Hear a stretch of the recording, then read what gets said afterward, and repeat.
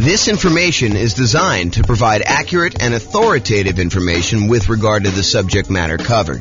It is offered with the understanding that the presenters are not engaged in rendering legal, accounting, or other professional services.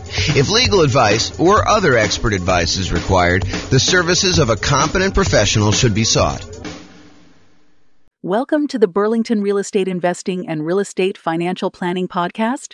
Learn all about investing in real estate in Burlington, Vermont, with a combination of real estate financial planning and modeling with numbers specific to Burlington, plus syndicated, more generalized recordings of live and pre-recorded real estate investing classes, not all of them specific to Burlington. Be sure to stay tuned after the podcast for a message from our sponsors.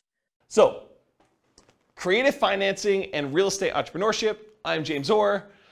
So when I started putting together this series of classes, I wanted to cover all of the different real estate investing strategies. I did a single 2-hour class where I went through all the different strategies with like a big picture overview.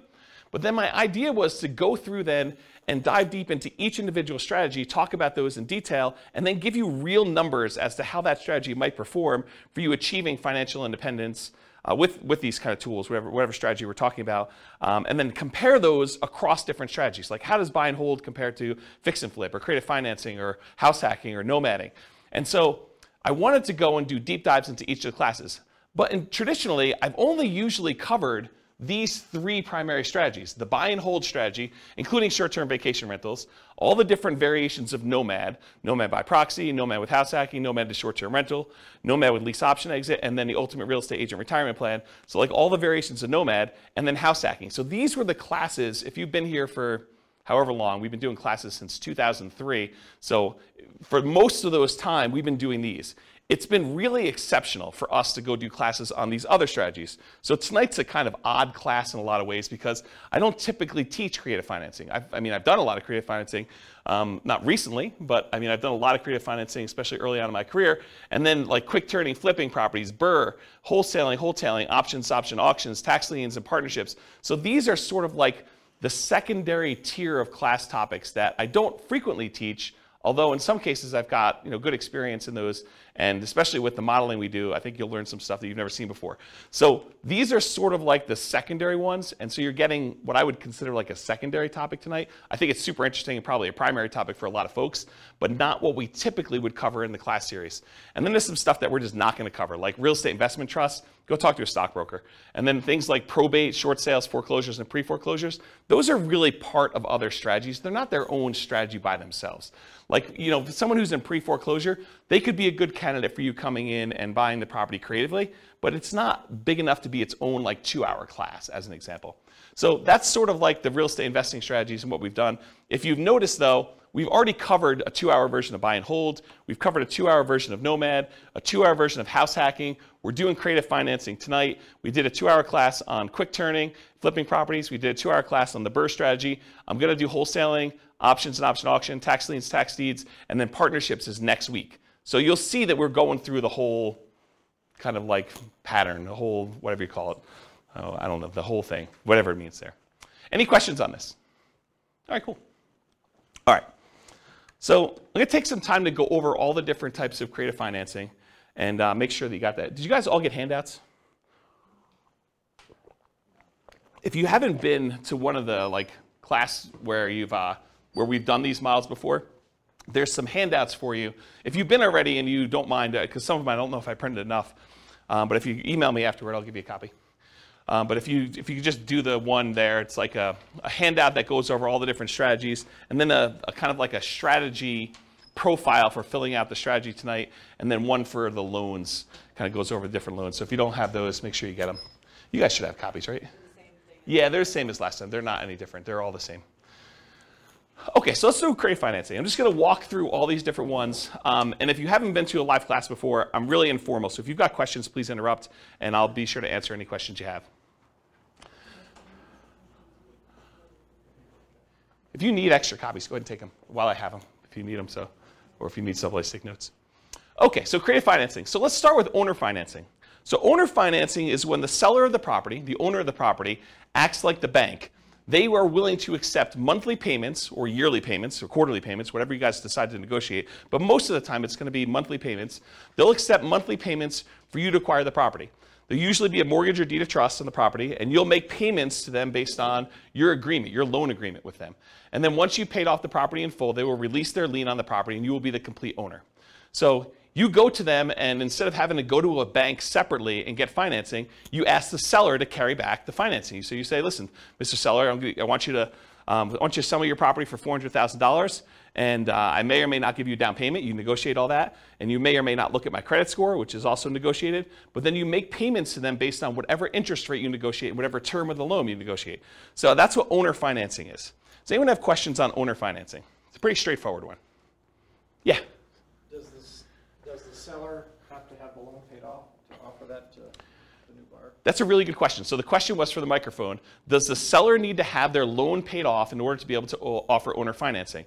And so for the formal definition of what I call owner financing, yes. Otherwise, you'd be in what I call the wrap financing column here. So if you have wrap financing, then that would be where the seller has an existing underlying loan on it, and then they're wrapping that loan and accepting payments from you for a larger amount, and then they're using part of the payment that you make to them to pay the underlying loan that still exists on there. So my definition of owner financing is it has to be free and clear. My definition with wrap financing is you can get a seller to offer some type of seller financing, but they can wrap the underlying loan there. Or if the seller has the ability, they could pay off that underlying loan completely. Then the property would be free and clear, and then they could offer regular owner financing to you. Okay. Does that make sense? Yep. Okay. So going on to the next one, which is wrap financing. Wrap financing is when the seller has an existing loan on the property, and then they're going to willing to sell the property to you, and they're going to say, look, I owe $50,000 on a $400,000 property, but I will finance the full $400,000. I will collect a payment from you based on a certain interest rate and a certain time period for the $400,000 loan. But part of that payment you're going to make to me, I'm going to use that to pay that $50,000 loan that I still have on the property. So part of the payment goes to the seller, part of the payment goes to the underlying financing. At least you hope it does, because if they don't, that underlying loan could technically foreclose and you could be kind of SOL. Okay? So wrap financing is when the seller has an existing loan, but then they otherwise wrap it. Now here's another interesting thing. Around here, we're going to talk about what subject to here is, and why don't I just talk about subject to here next. But subject to in Colorado, they want us to do those as wrap financing. They don't want us to do straight up subject to. They don't want the seller to just deed you the property and have no recourse if you don't make the payments. So they would prefer that you have the seller go wrap the loan so that if you don't make the payments, the seller can foreclose and get the property back on the thing.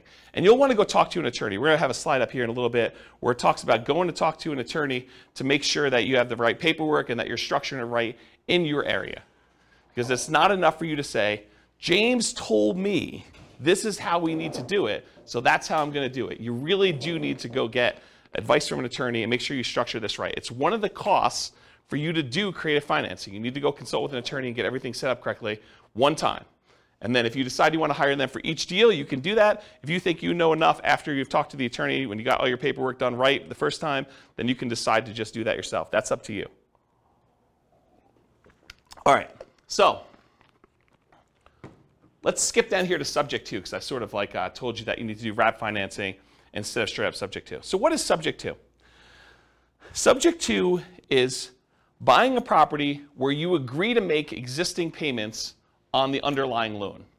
So imagine you had a seller who was married, him and his spouse owned a property, and she decided to run off with the plumber. And so she left him. And he's like, look, I can't live in this house anymore.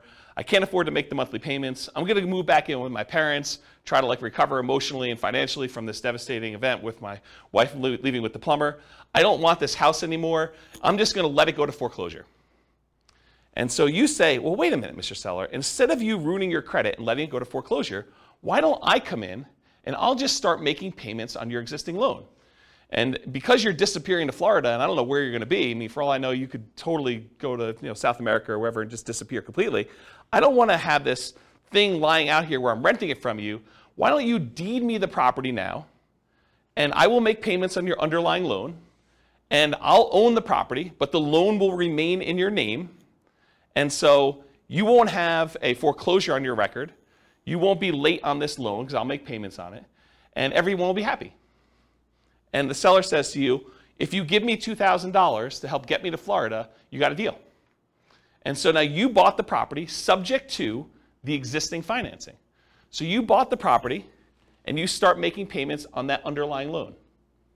Does that make sense? That's what subject to is. It's buying a property and agreeing to make payments on the underlying loan. Did I go, if I'm the buyer here, did I go to the bank and get permission from the bank to make payments on that loan? I did not, okay? And most loans, I would say 99.9% of all the loans being made today have what's called a due on sale or due on transfer clause in them. And what that due on sale or due on transfer clause says is that if the seller transfers ownership of the property, that the lender has the right, does not have the obligation, but they can, at their option, decide to accelerate the loan so that the entire loan is due and payable.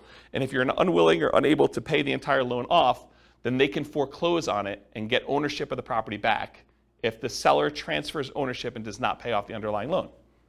So there is some risk to buying a property subject to. Now, do all banks, as soon as they find out that the loan is transferred, do they all go and say, we want the full thing paid in full and do that? Nope. They don't. But could they? Yes, they can. And in fact, I usually do this just to make my point, and you guys can't say, James never told me that a lender can call the loan due. So for, 15, 20 years now almost, I've been teaching class since 2003, so what is that, almost 20 years? I always stand on a chair, and I tell you, the lenders can foreclose on the property.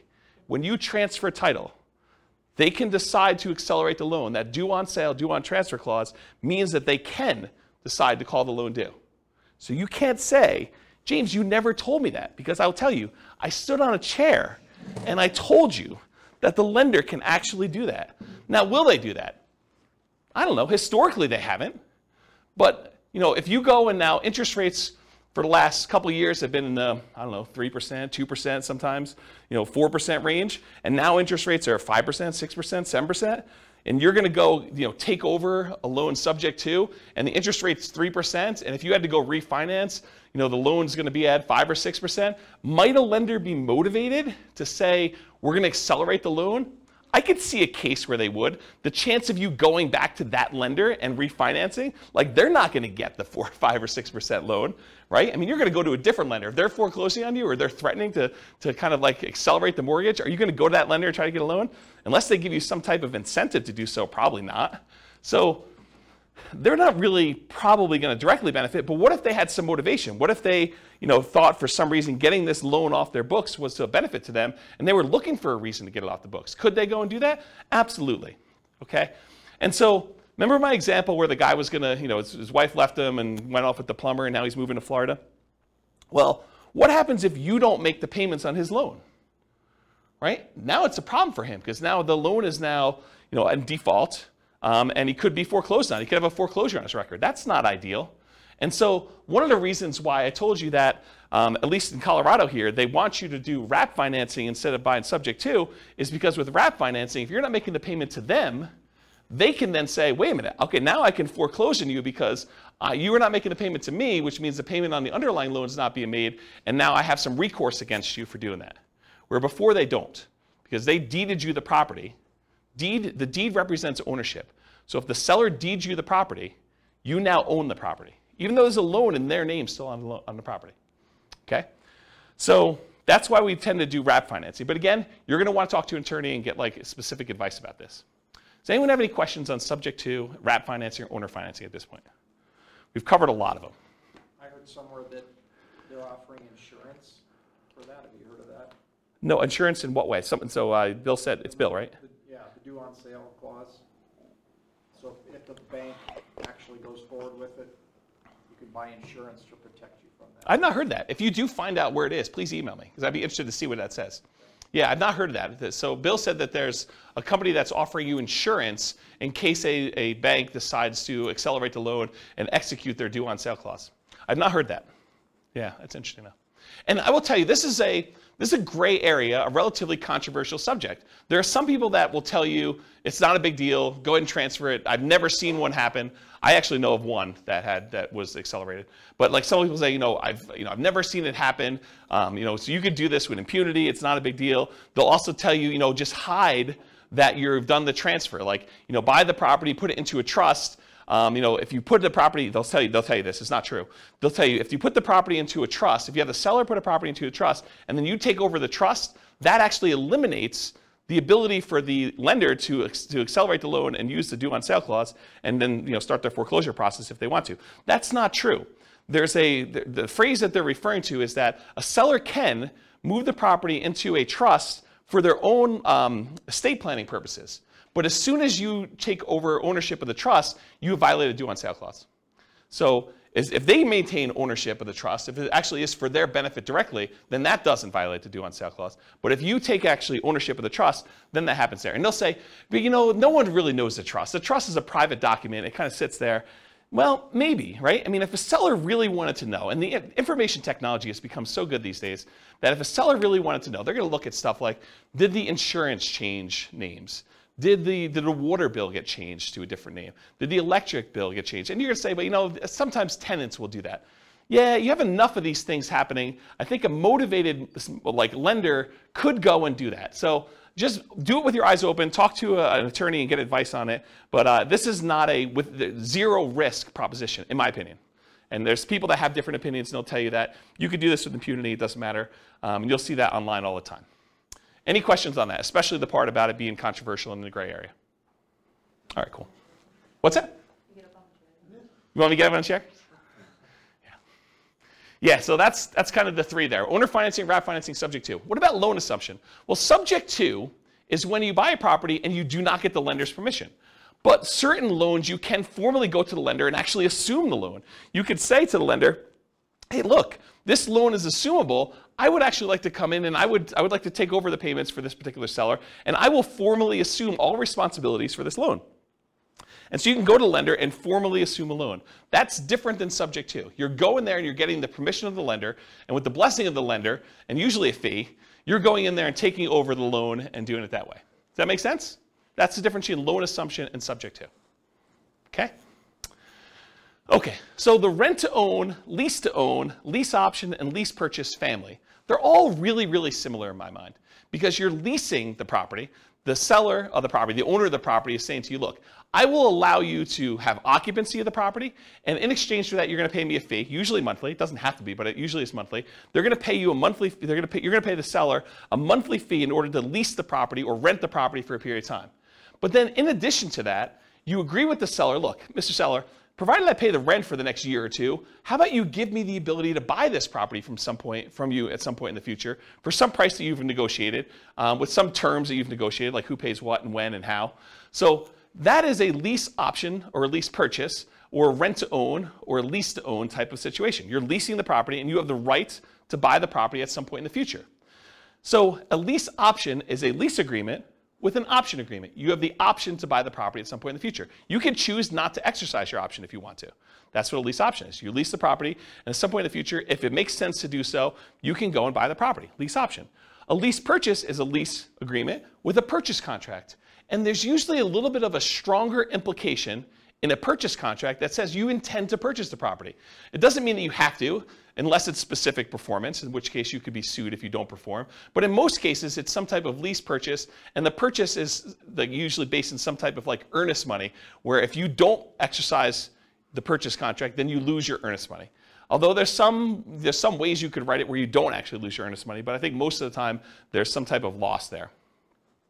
So rent-to-own, lease option, lease purchase, they're all really in that same family. You're leasing a property for a period of time, and you have either the option to buy it or you have an implication to buy it with a purchase agreement. So those are what those are. Anyone have any questions on those?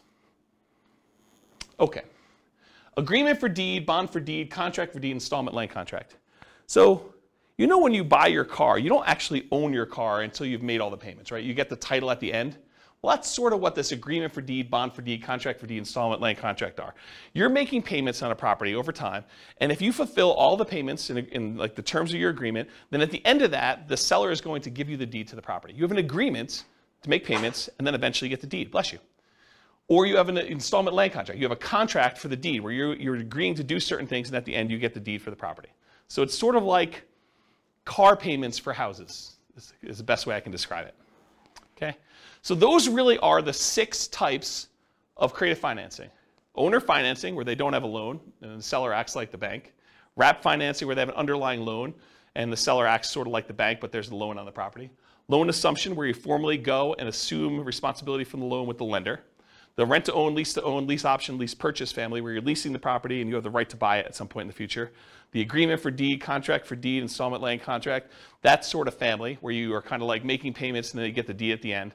And then finally, subject to, where the seller just deeds you the property and technically you don't even have to make payments on the underlying loan. It doesn't have to be that. You're just buying the property knowing that there are existing liens on the property. But in the overwhelming majority of the cases, you're going to agree to make the payments on that loan. You're buying the property subject to, and you're going to agree to the seller that you're going to make those payments. Any questions on those 6? Okay. So for tonight, I'm going to discuss those different strategies, and we're going to go into like all the different risks and is it scalable and all the kind of different characteristics of doing these strategies.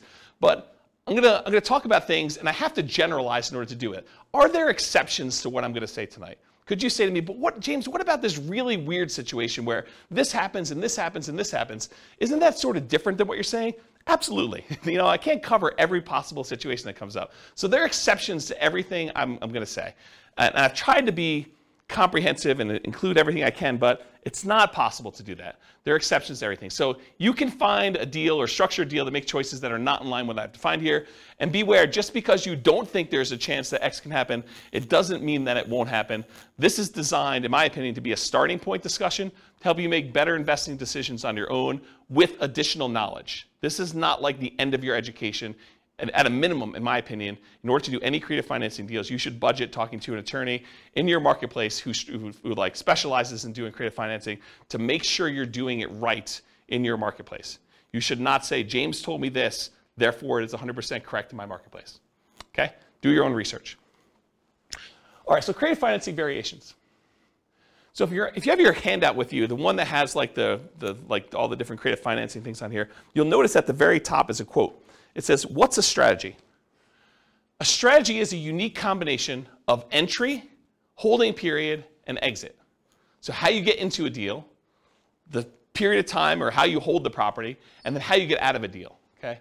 So entries can be any number of the creative financing options. You could buy a property using lease option, you could buy it using subject to, you could buy it using wrap financing, you could buy it with owner financing. Those are all examples. A holding period can be dictated by the type of financing you do. If you have a lease option on a property and your lease is 2 years long and your option agreement is 2 years long, you're not holding it forever. You have a 2-year period. So the type of acquisition financing, the type of entry you use can dictate exactly how long your holding period is. And the exit is not usually hold forever with all the creative financing. It's really, really rare. The exceptions are probably loan assumption, maybe the agreement for deed family, and owner financing, where those could be hold forever if that's what your agreement with the seller says. If the seller expects to get payments from you for 30 years with owner financing, then maybe it is hold forever. But the majority of these other creative financing strategies, lease option, lease purchase, subject to, wrap financing, in most cases, you're not holding those forever. Those are like short-term holding periods. And by short-term, I mean a few years, 5 years or so is kind of like the limit for those. Can you hold them longer? Sure. But I think the longer you hold them, the more risk exposure you have for these properties. And maybe I'm thinking about this wrong. And some people would probably argue I am thinking about it wrong because they would argue, hey, look, if they haven't done a due on sale or due on transfer clause acceleration for the 5 years, then they're probably not going to do it at all. But I don't know. I don't like having all these different loans out there and having the ability to have them call due at any given time. That's just not a strategy that I'd want to do. So exit is not usually hold forever. Often lease option exits for many creative financing is what people will use. So they'll go buy a property using one of the creative strategies, and then they'll immediately turn around and offer it on a lease, on a lease with an option to their tenant buyer. So they'll put someone in there who's going to lease the property from them and expects to buy it from in a year or 2 or 3 or whatever it is down the road. Okay, so that's usually what a lot of creative financing sellers, creative real estate entrepreneurs would structure their deals. They would acquire it creatively, and then they would immediately sell it to a tenant buyer in some form or another. Now, you can do these in your local market, but you can also do these remotely. If you happen to be in a market where a lot of these other strategies are really hard to implement, this is not a strategy that you have to move into a property. It's not like doing nomad or house hacking, where you have to live in the property. These can be done remotely. It involves different skills. I mean, to be able to go buy properties creatively in a different city is different than trying to do it here locally, where you can sit down across from the seller and do it all. So yeah, you can do it locally or you can do it remotely. They can be properties of any type. It doesn't have to be single family homes. It could be duplexes, triplex, fourplex. It could be commercial buildings. It could be industrial buildings. It could be anything. We're going to tend to focus tonight on single family homes. And then this is an interesting one.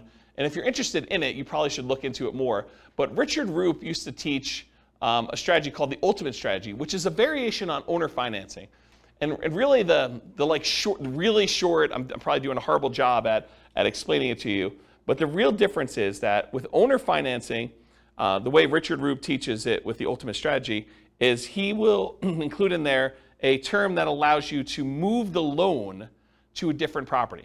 So if you get owner financing on a property and you ultimately sell that property 2 or 3 years down the road, you may not want to actually pay off the property, right? You may want to say, I'm going to sell it, but I've got this really great owner financing loan on it. And you want to be able to move that loan to another property so that you can use that financing again repeatedly. And so that's called substitution of collateral. If you're interested in that, go do a search for substitution of collateral, and it will allow you to substitute the collateral. The collateral in this case was the house. So you could sell the house and say, okay, this house was the collateral for this mortgage I had on this property, but owner financing mortgage. But now, since I've sold that property, I'm going to move this to another property that I own or a property that I'm acquiring, and I can substitute the collateral. And you'd want to do that if you were creating really, really good owner financing with the seller.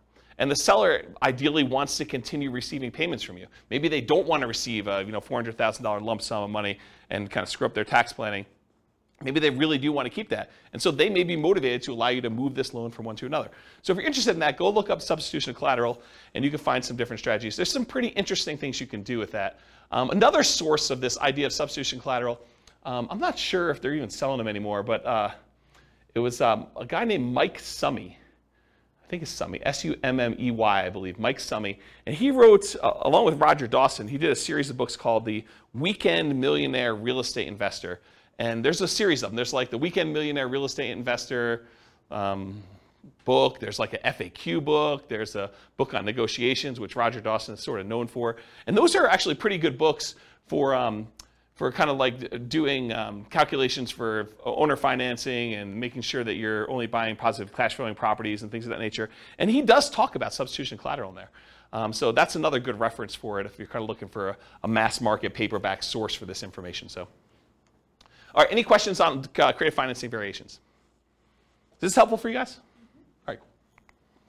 Sometimes I get in my own zone. I like just sort of like walk and talk and pace, and you guys get the benefit of that. I look like a caged animal up here just walking back and forth.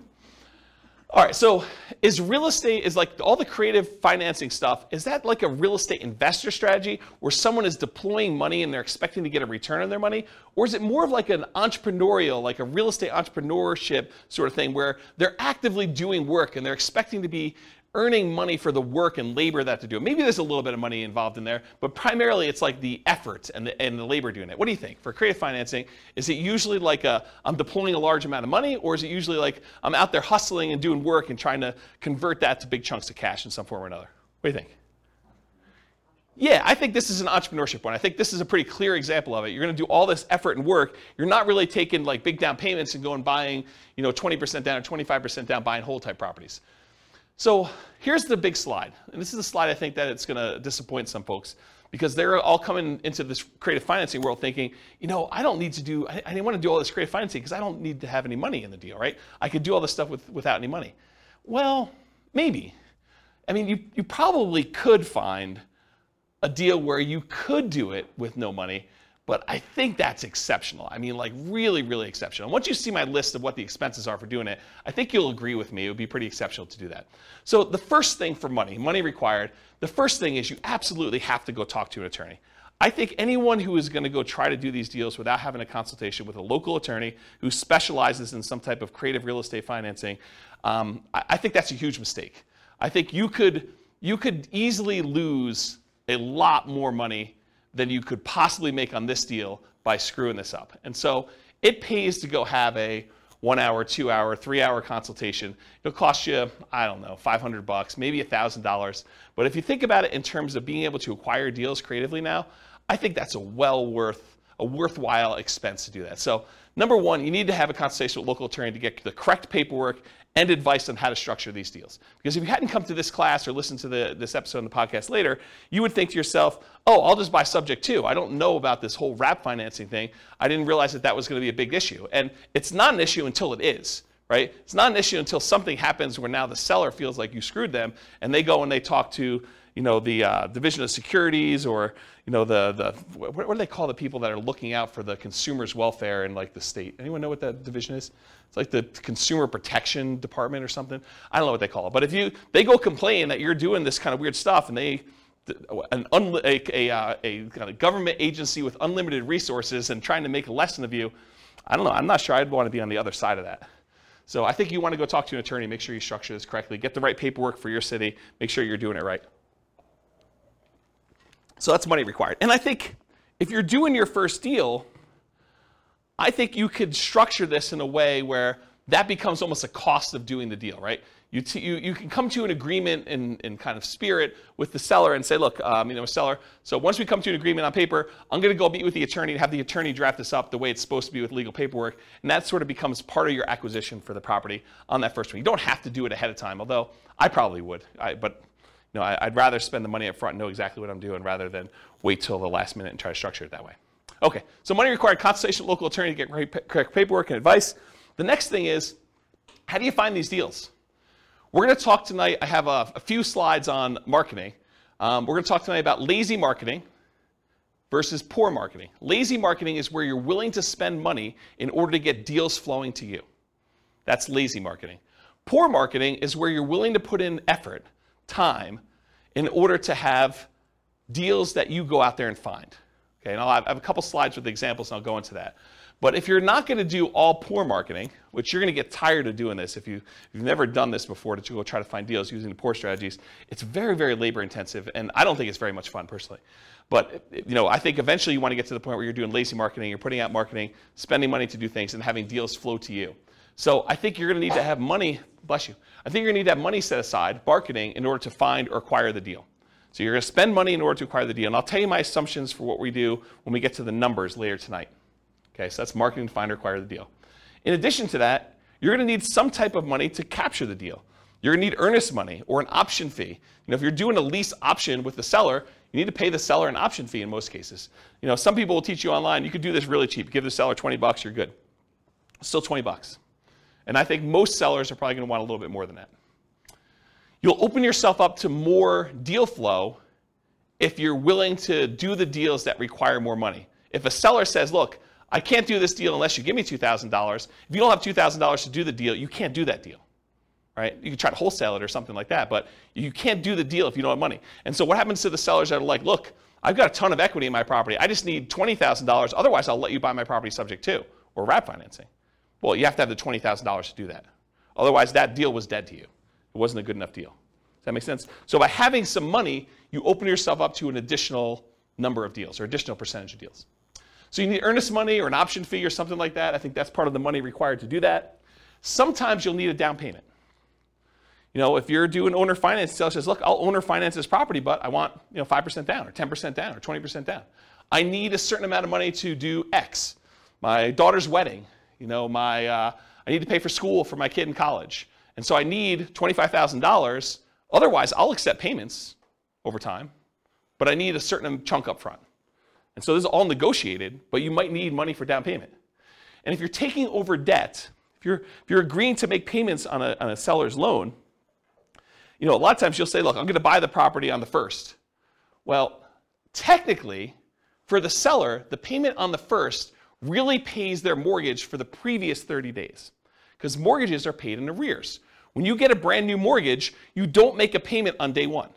You make a payment 30 days after, right? You live in the property for a month, and then you make the payment for the period of time that you lived in before. But sellers don't remember that, okay? When you go and you buy a property from them on the 1st, they're thinking you're making that mortgage payment on the 1st.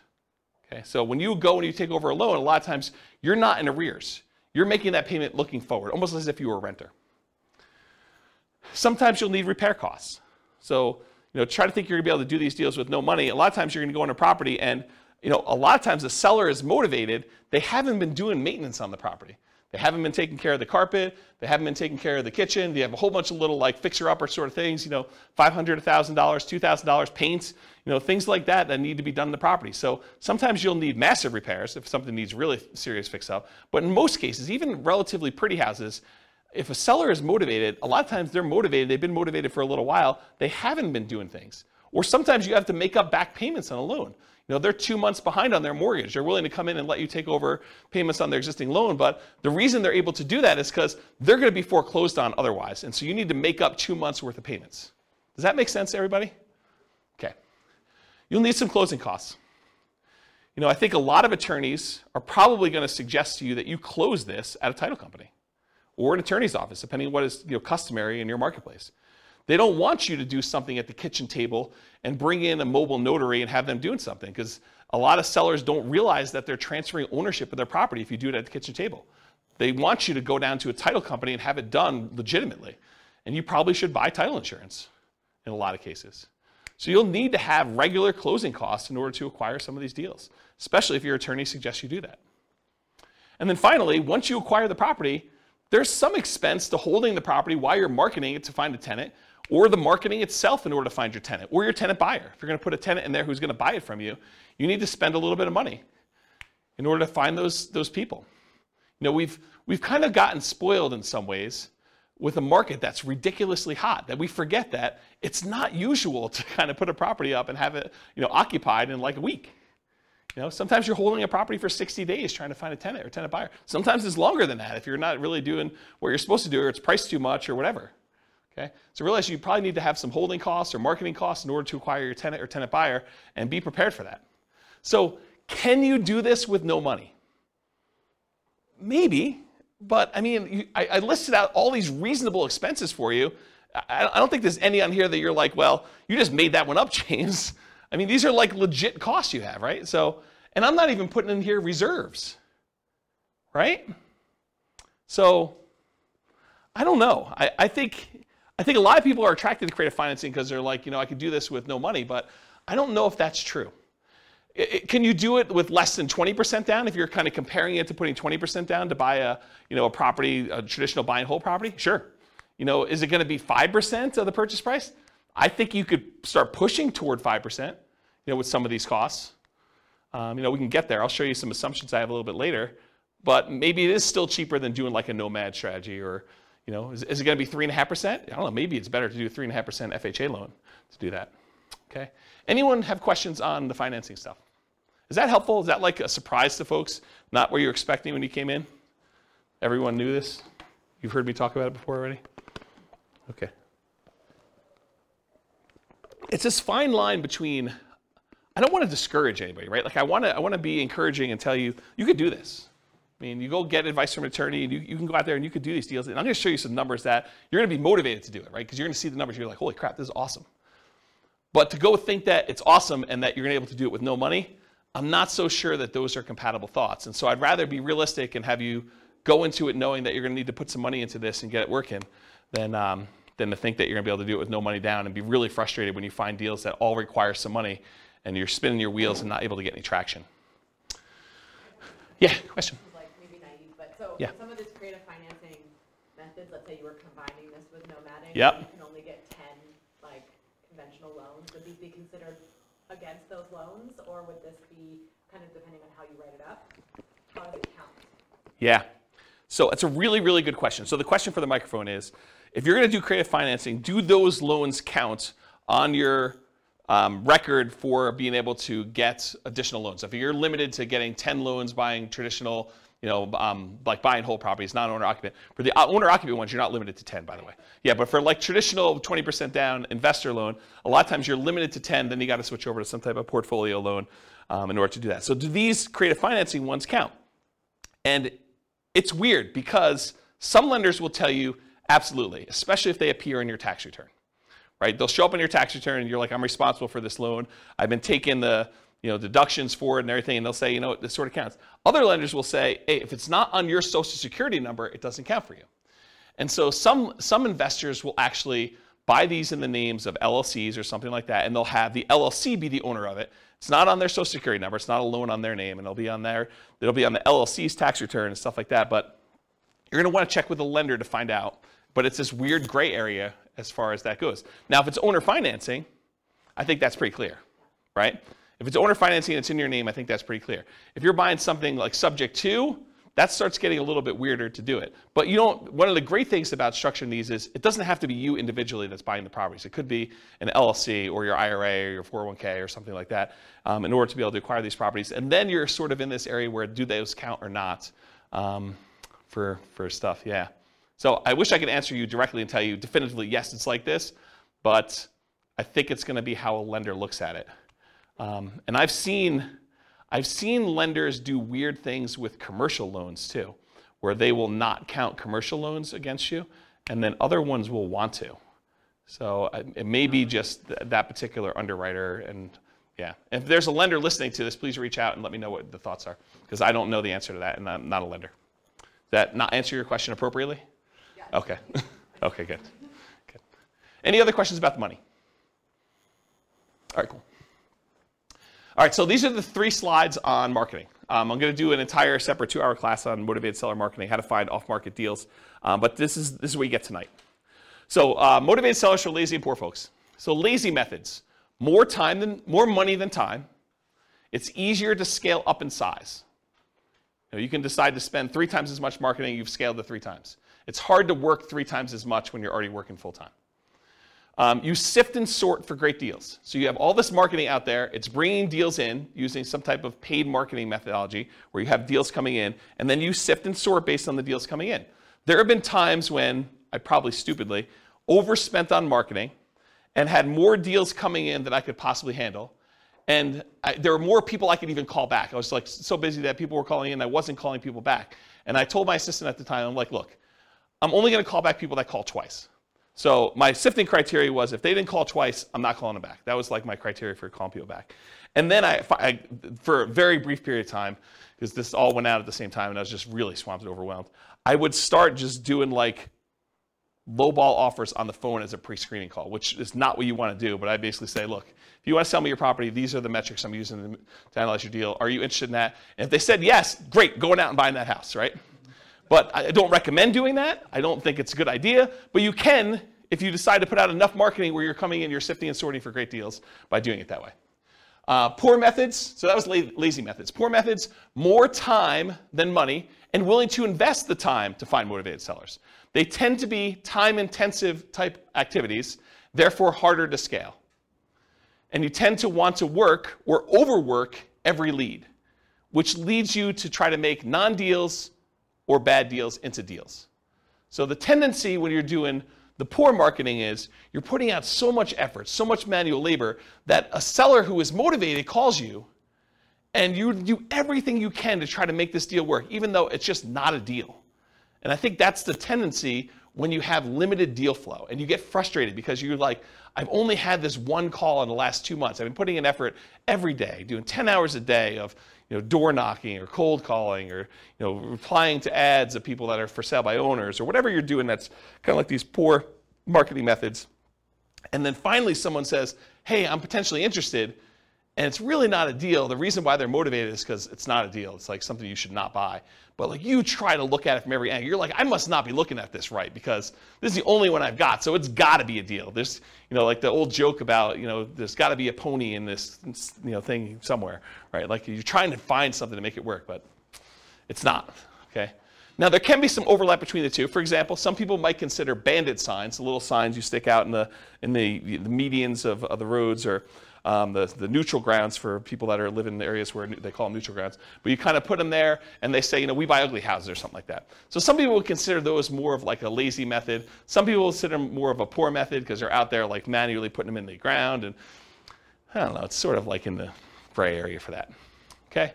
So let's talk about some lazy methods. Lazy methods, again, are the ones where you're being lazy, you're willing to spend money. So billboards and bench signs, car signs, like the magnetic signs you put on your car or car wraps, any direct mail, postcards, yellow letters, handwritten yellow letters, probate letters, all examples of direct mail. Websites, pay-per-click, where you actually pay Google or some of the other search engines that when someone searches for sell my home fast in whatever your city is, that you come up, your website comes up, and every time someone clicks on your ad, you pay a fee to them. Voice or text broadcasts, where you're doing outbound voicemail blast that says, hey, I'm interested in buying your home, give me a call. And then lots of voice broadcasts or texts that say, hey, I'm interested in buying your home, text me back or call me at this number.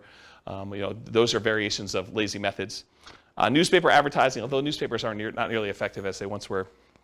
Although, you probably could find one that does work. Radio and television ads, and Yellow Pages, which again, who uses Yellow Pages these days? But I wanted to be comprehensive, and this is an old list that I used to teach in a class a while ago. Any questions on lazy methods? Okay. Poor methods, bandit signs, those little yellow signs or white signs you put sort of in the median or neutral ground, and kind of says we buy houses or we take over payments, buy a house any condition, cash for house, cash for keys, stuff like that. Business cards, you're putting out business cards, hand them out. People that you meet, contacting for sale by owners, getting on the phone and dialing, going door to door, stuff like that. Door knocking, door-to-door flyers, door hangers, and sticky notes, any type of door-to-door guerrilla type marketing. I consider that more of a poor method.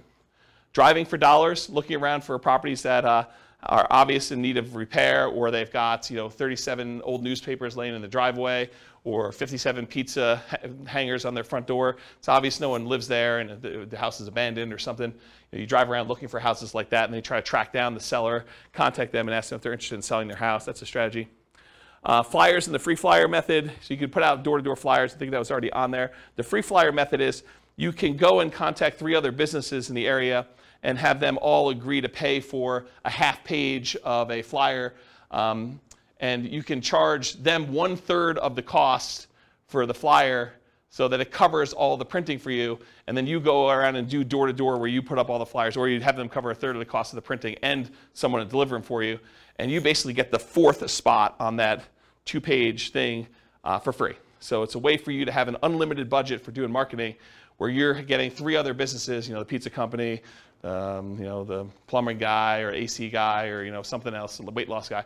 And they're all on there and they're trying to sell their product or service, and you're one of the 4 on their advertising, and you do as much free advertising as you want doing that. That's what the free flyer method is. And then networking, telling people, what do you do? I buy investment properties. Someone is needing to sell their property, I can help them sell their properties, that sort of stuff, elevator speech. Sometimes you can find properties through real estate agents. I have bought properties creatively through real estate agents. It's hard to do. You can do it, though. Posting ads, going on sites like Craigslist or something like that in order to find potential deals there. Promotional clothing, we buy houses type shirts or things like that. Real estate wholesalers and bird dogs, you can find deals that way. And then your website, if you're willing to do search engine optimization, write content, or do social media marketing, you could find deals that way as well. So those are all more the poor methods where you're putting in more labor in order to find deals. Does that make sense? You guys understand the difference between lazy methods and poor methods and why I differentiate them and kind of how they work and scalability and stuff? Good? Cool.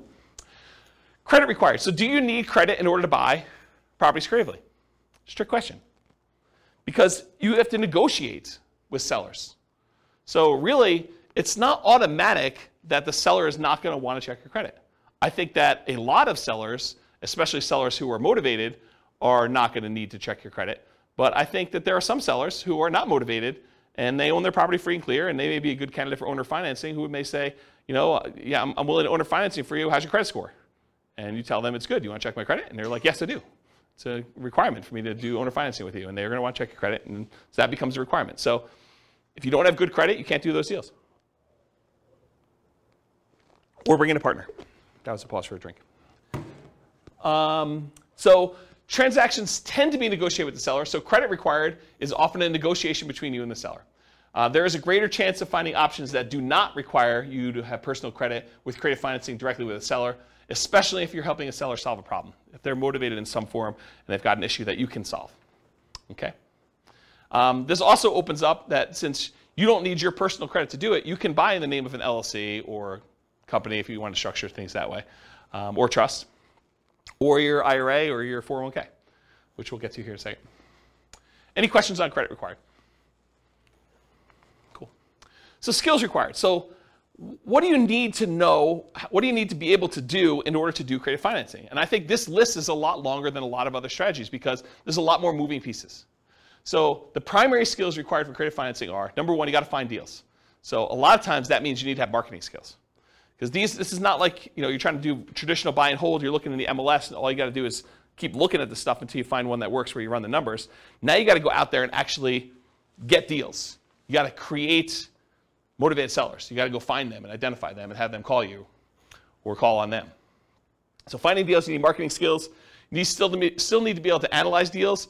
And analyzing deals for creative financing, it adds an additional layer of complexity. It's not something you can't learn, but it's not as straightforward as just, I'm going to get a 20% down loan. Do I like the cash on cash? Do I like the internal rate of return? Am I looking at those numbers? It's a little bit more nuanced than that of how you structure it, how you run the numbers. Once you've done it a few times, it's pretty easy.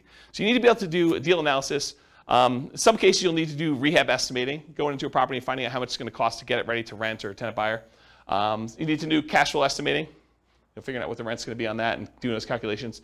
And in a lot of cases, you may need to estimate value to find out what you're going to sell the property for to your tenant buyer and what you're going to be able to buy it for, and is that a good enough deal? And is that reasonable? Will the property appraise when your tenant buyer goes to get a loan on it and cash you out? And so I think you need to be able to estimate values of properties. If you're doing traditional buy and hold, you may not need to do that at all. So it's an additional skill. Deal structuring, I kind of talked about that already, but you need to be able to structure these deals, figure out how you're going to structure, what type of creative financing you're going to offer, what type of profit spread you need, what type of cash flow you need, all those different things as part of deal structuring. In some cases, you may want to go raise money. So possibly raising money becomes more of an issue with this. I think you could probably list that in a lot of different strategies, but I think it's even more appropriate in this particular one, is possibly raising money as a possible skill. And then selling or filling the property, either selling it outright or putting a tenant buyer in the property or putting a tenant in the property or doing a short-term rental. Whatever you decide to do as your exit strategy, you need to be able to do that part of that skill too, or managing someone who's willing to do that. Property management, while the tenant or the tenant buyer is in the property, you need to be able to do that skill. And it can vary. The skill is either you doing it yourself and all the skills needed to do that, or hiring somebody else like a property manager and then being able to manage the property manager to do that. The rehab itself, you might be doing the work yourself, you might be managing subcontractors, you might be managing a GC, general contractor. So you'll need those skills too. And then this is it's deceptive, right? But I think this is a sales job. Being able to go out and, quote, sell the seller on why your solution is a good solution for them and talk to them about the pros and cons and the benefits of doing that and how it's structured, and that's sales skills. So you need to be able to go sell the seller. So it's a sales job to do this. And then, of course, once you get the property, selling it to the tenant or the tenant buyer, I think that's a sales job as well. So despite what a lot of folks think, this is a sales job. And then you need to do all these other skills on top of that. Okay. Any questions on skills required for doing creative financing? Nothing? I got no questions. I would just recommend, if you're marketing, you're reaching out to sellers to have a good CRM. That's a big thing about managing your contacts, when you contact them, how often you contact them. You can also figure out your KPIs. Basically, you figure out how much it costs to get a deal in the contract. So those are some pretty important things. It's Taylor?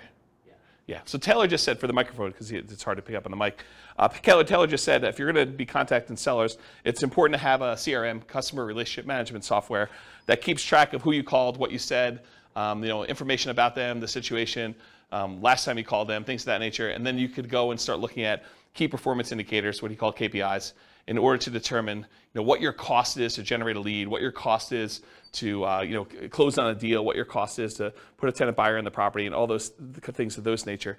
I don't know if I'll cover it in the marketing class, but I do have a class I taught before, and I have a spreadsheet that allows you to analyze the entire profitability of the entire business model for doing off-market deals, where we talk about all the different steps, the stages of acquiring properties, how much time and how much money you spent in each stage, and then on the output side, like what the profit was on that deal and how much time and everything was spent in those things too.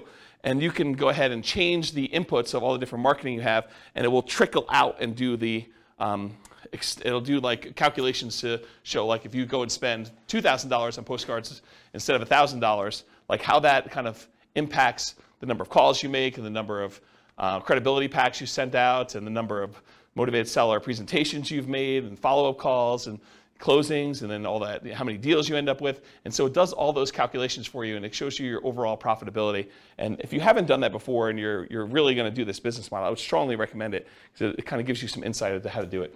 So thanks, Taylor. Any questions on skills? Cool. Stability. So I went and looked up his name, Shane Parrish from Farnham Street. After like 4 classes not knowing his name, I feel embarrassed, but so I went and looked up his name. So he wrote a blog post, and he talked about this idea of things that are actively or passively stable. And the examples he used in the blog post was a boat. A boat, if you're on a boat and you don't do anything, you're not going to drown, right? The boat's just going to kind of bob up and down. So that is passively stable. It's stable. You don't have to be actively doing anything to remain stable there. But a jet fighter is actively stable. If you don't take your hands off the controls, you don't do anything in jet fighter, you're going to crash, you're going to die. Right? And so the idea is that are things actively stable or passively stable? And real estate in general, I think, is actively stable. If you don't do anything to your properties, if you don't like pay any bills or anything like that, you don't pay your taxes, you're going to lose the property. They're eventually going to take over the property from you for a non-payment of property taxes. But on the spectrum, though, there's like certain strategies that are more actively stable than others. And so I think creative financing is a very active type of strategy where you have to be doing things with the properties, otherwise you're going to get a lot of trouble.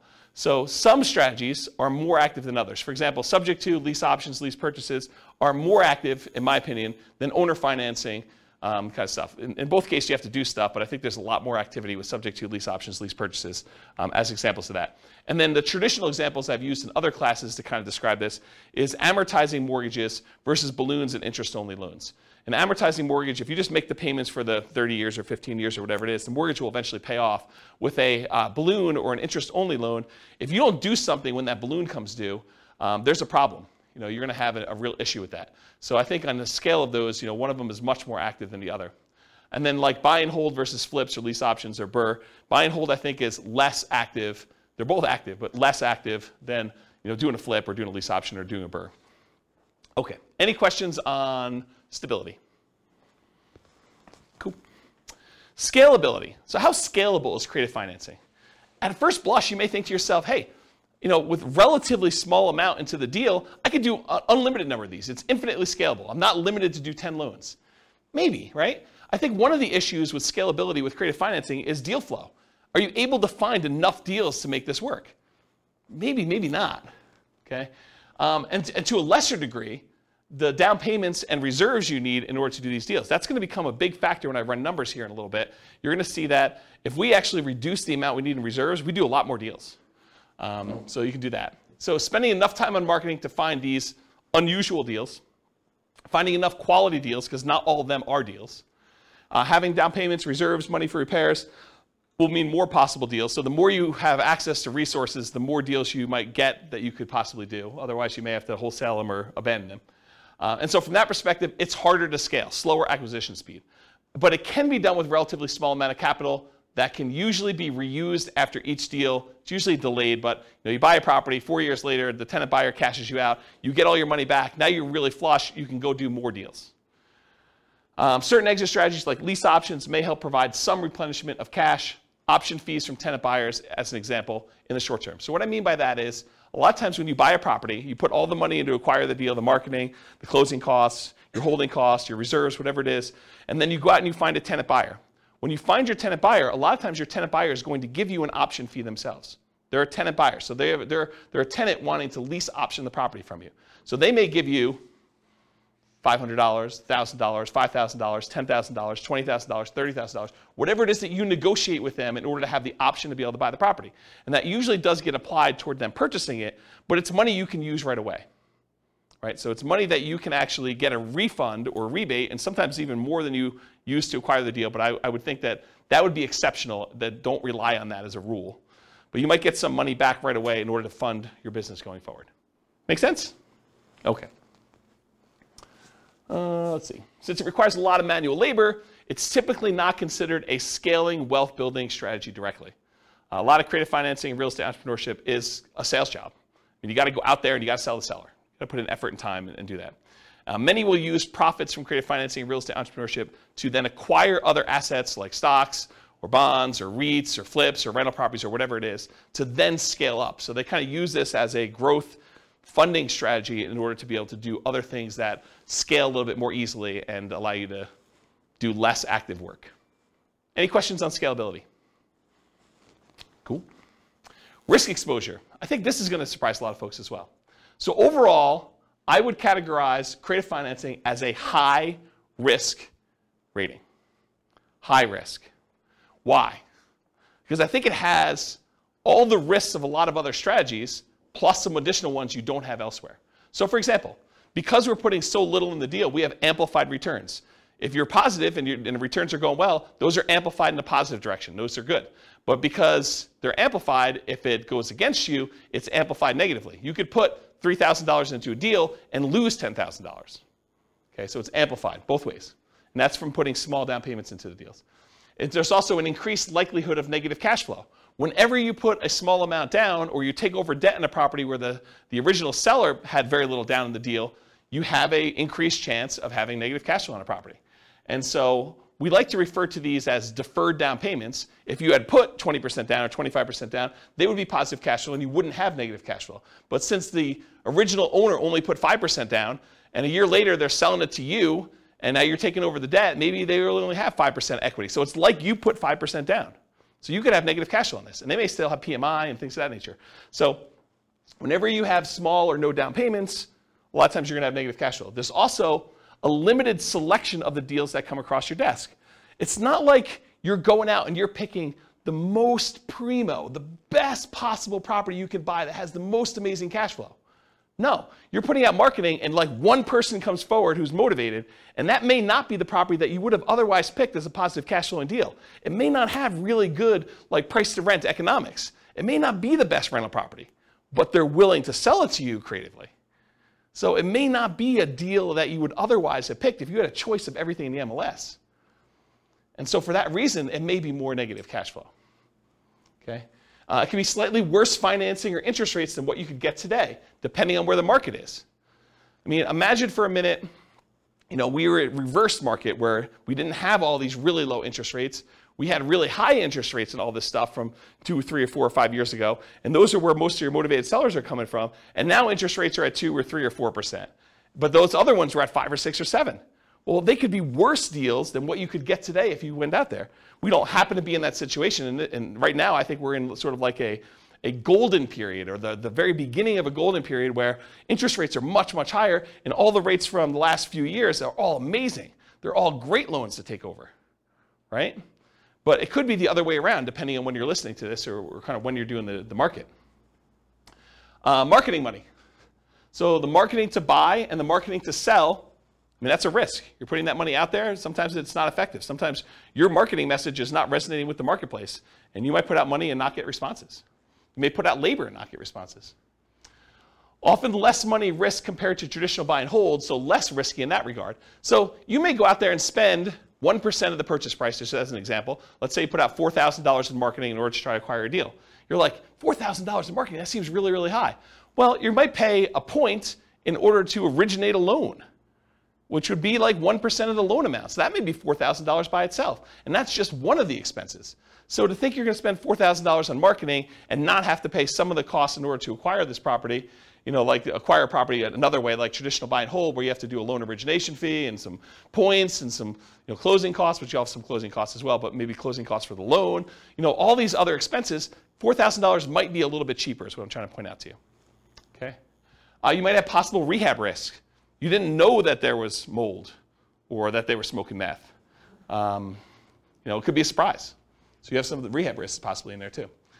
You have interest rate risk while you're creatively financing. So before you can sell the property to your tenant buyer and get out, or before you can go refinance yourself because you want to keep the property, you don't want to sell it anymore, interest rates may rise during that time. So you have some interest rate risk while you're doing that. Prices can decline during ownership.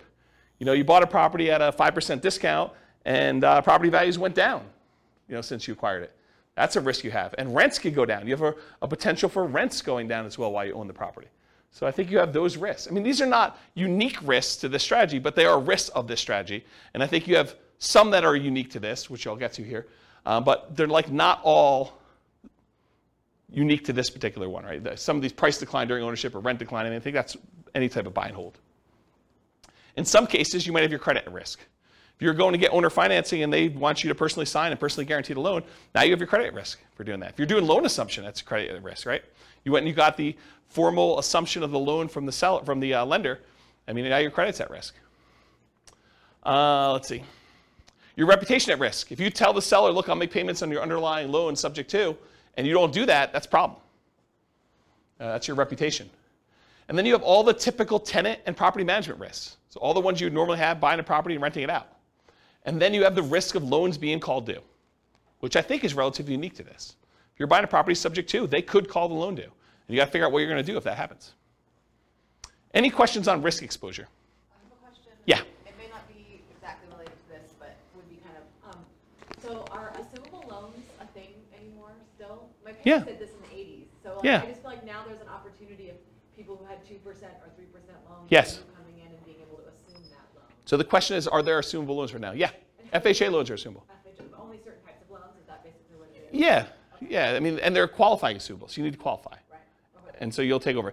What's gone is non-qualifying assumable loans, where anyone can come in and just sign something. Like in the 80s when interest rates were so crazy, I asked my parents how they ever bought a house. It was because they had most of the loan and only, but they said that $16,000 was taxed. The interest was like 23% when they bought that house. Yeah. Yeah. Actually, I had a buddy, he got one of his buyers to assume a VA loan with like a 2.3% interest rate. Yep. This was just a couple weeks ago. So, Did he have VA benefits? Yeah. Yeah. So like the guy had VA benefits and the loan was a VA loan. Yep. So he was able. That's why he was able to assume the VA So loan. it's just certain types of loans then. Okay. Yeah. I just was never, I never even heard of that. Yep. So, cool. Yep. They're qualifying assumable, so you need to qualify. And a lot of times you need to pay a fee. So the bank's going to ask you to do a paperwork fee in order to do that, whatever that is. Any other questions? I have a question. Yeah. It seems unlikely in this environment because of high prices Yeah. that there'd be good subject to candidates. Is What do that you mean? true? Well, So the because question they for the don't have microphone. Equity in their house, so it'd be kind of crazy for them to walk away. Well, I guess if they lost their job and they have no money, they can still keep their credit. Yeah, so Scott's question is, in an environment like this, where we've seen massive amounts of appreciation, and people probably have a lot of equity in their property, for someone to be able to just allow you to take over their loan subject to seems unlikely. And that's not quite true, because what they may say is, look, if you give me the $30,000 in equity I have, you could take over my loan. And so you might be able to take over more things if you have some money to put down and be able to acquire that. And it may still make sense for you to do that. You could think to yourself, look, do I want to go and put 20% down to buy another property today and get 6%? Or do I want to do, $30,000 and be able to take over 3.25? And you may still want to do that. So yes, there are still options to do it. I do agree with you, though, that the more equity they have, the more creative you need to get in structuring that. The chance of them saying, hey, I'll walk away and give you, and I'm using that in quotes, 20% of my equity just because that's my loan balance, unlikely, right? I think you can, in some cases, capture some equity. They're willing to trade some of their equity for the solution to their problem. But 20%, maybe, probably not though, right? I think you're more likely to be able to negotiate something where you're buying at a discount. Like, I'll give you an example. I'm going to get to this here in a second, but imagine for a minute that you go in there and you offer somebody to be able to take over their loan, start making payments on their loan at a 6% discount. Well, if they were going to go sell their property with a real estate agent, they'd be walking away from 6% sales transaction costs, right? So it seems pretty easy for them to say, well, if I don't do a deal with you and I go list it with a real estate agent, I'm going to net 94%. And with you, I'm netting 94%. And it's going to be done tomorrow. They may prefer to do that, right? So so what's the difference between 94% and 93%? Not much, right? Especially since the value is not exact. What's the difference between 93 and 92? Yeah, and especially if they need work on the property. And or maybe they don't know the value of what it is right now. Maybe they think it's a little bit lower, a little bit higher. I mean, it's hard to say. And you have unrealistic sellers who think that their property is worth, $50,000 more than the one that sold across the street, who has, backs to a park and has all sorts of crazy stuff, and theirs doesn't. and they think that theirs is worth that. But then there's sellers that are like, I don't think my house is worth quite that much. And the inefficient real estate market is part of what allows us to do some of this stuff. Okay. Yeah. So now, I know I'm not at all well versed in legal things. Yeah. And Neither am I. I'm not an attorney. I know you would talk to an attorney and you try to have this written up really well, but one of the things that I feel like keeps running in my mind is like, Yeah. what if the seller dies and you're the person buying the creative financing? It should be written in some way, but I just feel like sometimes things get weird. Yeah. When people die. This seems like an additional risk of like, you're not going through an institution, your loan isn't held by some bank where it doesn't really matter who the person is. You now have this like individual entity that Rachel, their family comes involved, and then there's probate. Yeah, Rachel, I'm pretty paranoid too, and I come up with all sorts of like weird situations that happen. But honestly, that is one I don't actually have a problem with, because my understanding, and I had a client of mine die while they were selling a house with me, and what happens is the paperwork is written such that the obligations they had get passed on to their heirs. So it's already pre-existing in the paperwork that I was using to do that, and I would assume yours would too if your attorney did it. So the obligation for the owner financier, whatever you had agreed to them, is now an obligation of their heirs. And it's not like they could say, we've changed our mind, we're not doing that. They may be motivated to get out of the deal, and you may be able to negotiate paying it off at a discount or some other benefit to you, but it's not like, I don't personally have that one worry. I have a lot of other worries, and you and I could probably get together and talk about all the crazy crap that could go on in the world and how bad things go, but that's not one you and I share. Yeah. Okay. That's great. I will Okay. let that go that I could legally have Yeah. people, like, Yeah, make yeah. sure that's not a problem. Yeah, I wouldn't worry about that one. Well, you hear like in probate, it's like this person has a car, you inherit a car and you can't sell it for 6 months because they didn't have a will, and it gets confusing. Yeah, Rachel's talking about some weird probate situation with selling car stuff. I don't know anything about that one, but I don't have that worry. But this is like the list you make for your attorney, right? The questions you come up with, you like list all the ones you have, and then when he gives you an answer, you're like, oh, well, that opens up like 94 other questions I got for you, Mr. Attorney, Mrs. Attorney. Let me go down that list, and you just have that list, right? And I think you go down there and you feel comfortable. And I don't think there are many things in this world that are like risk-free. Right. You decide like where you want to live on the risk continuum. Do you want to be in a spot where you're okay with being loosey-goosey with your paperwork and not consulting an attorney with every question? Or are you like, hey, look, I got a lot to lose. I'm going to go talk to an attorney, and I'm not going to do anything that I don't actually really, really know the answer to without talking with my attorney before I make a decision. So I think there's kind of a spectrum of things in that nature. And honestly, attorneys have different opinions on stuff. Right? If you experience this, where you go talk to one attorney and they tell you black and white, it's this. And then you go talk to another attorney, they're like, well, not really. It's that most of the time, but it can be this or this or this. And so I think that happens too. All right, any other questions? Just a comment on the marketing money. Yeah. The risk is higher in different markets too. Like here in Colorado, I've spent a lot of money just to get a seller on the phone that said, like, you're the 30th person that said they want to buy my house. Yeah, so what Taylor just said is that the amount of money you need to spend on marketing can vary market to market. I also think it varies like market conditions to market conditions. Like in the last 3 years where a seller could list their property in the MLS and get 30 offers on it, 20 of them above list price, that's a very different expense to getting a seller to call you than a market where properties are sitting on the market for 6 months and they're not selling. And so I think market conditions come into play, and I think partly the market you're in has an impact on that too. If you're trying to buy, like for the recording, we live in a market where there's this really nice part of Fort Collins called Old Town Fort Collins, and there's like a really nice row of houses where they're all really expensive and no one really wants to move from there, and it's all really in high demand. If you're doing marketing to try to find a deal there, I mean, that's kind of hard, right? Kind of tricky. Can you find them there? Sure, but I mean, you're stacking the deck against you trying to find properties in that thing. Okay, any questions on risk exposure? I actually might get close on time. This is really weird.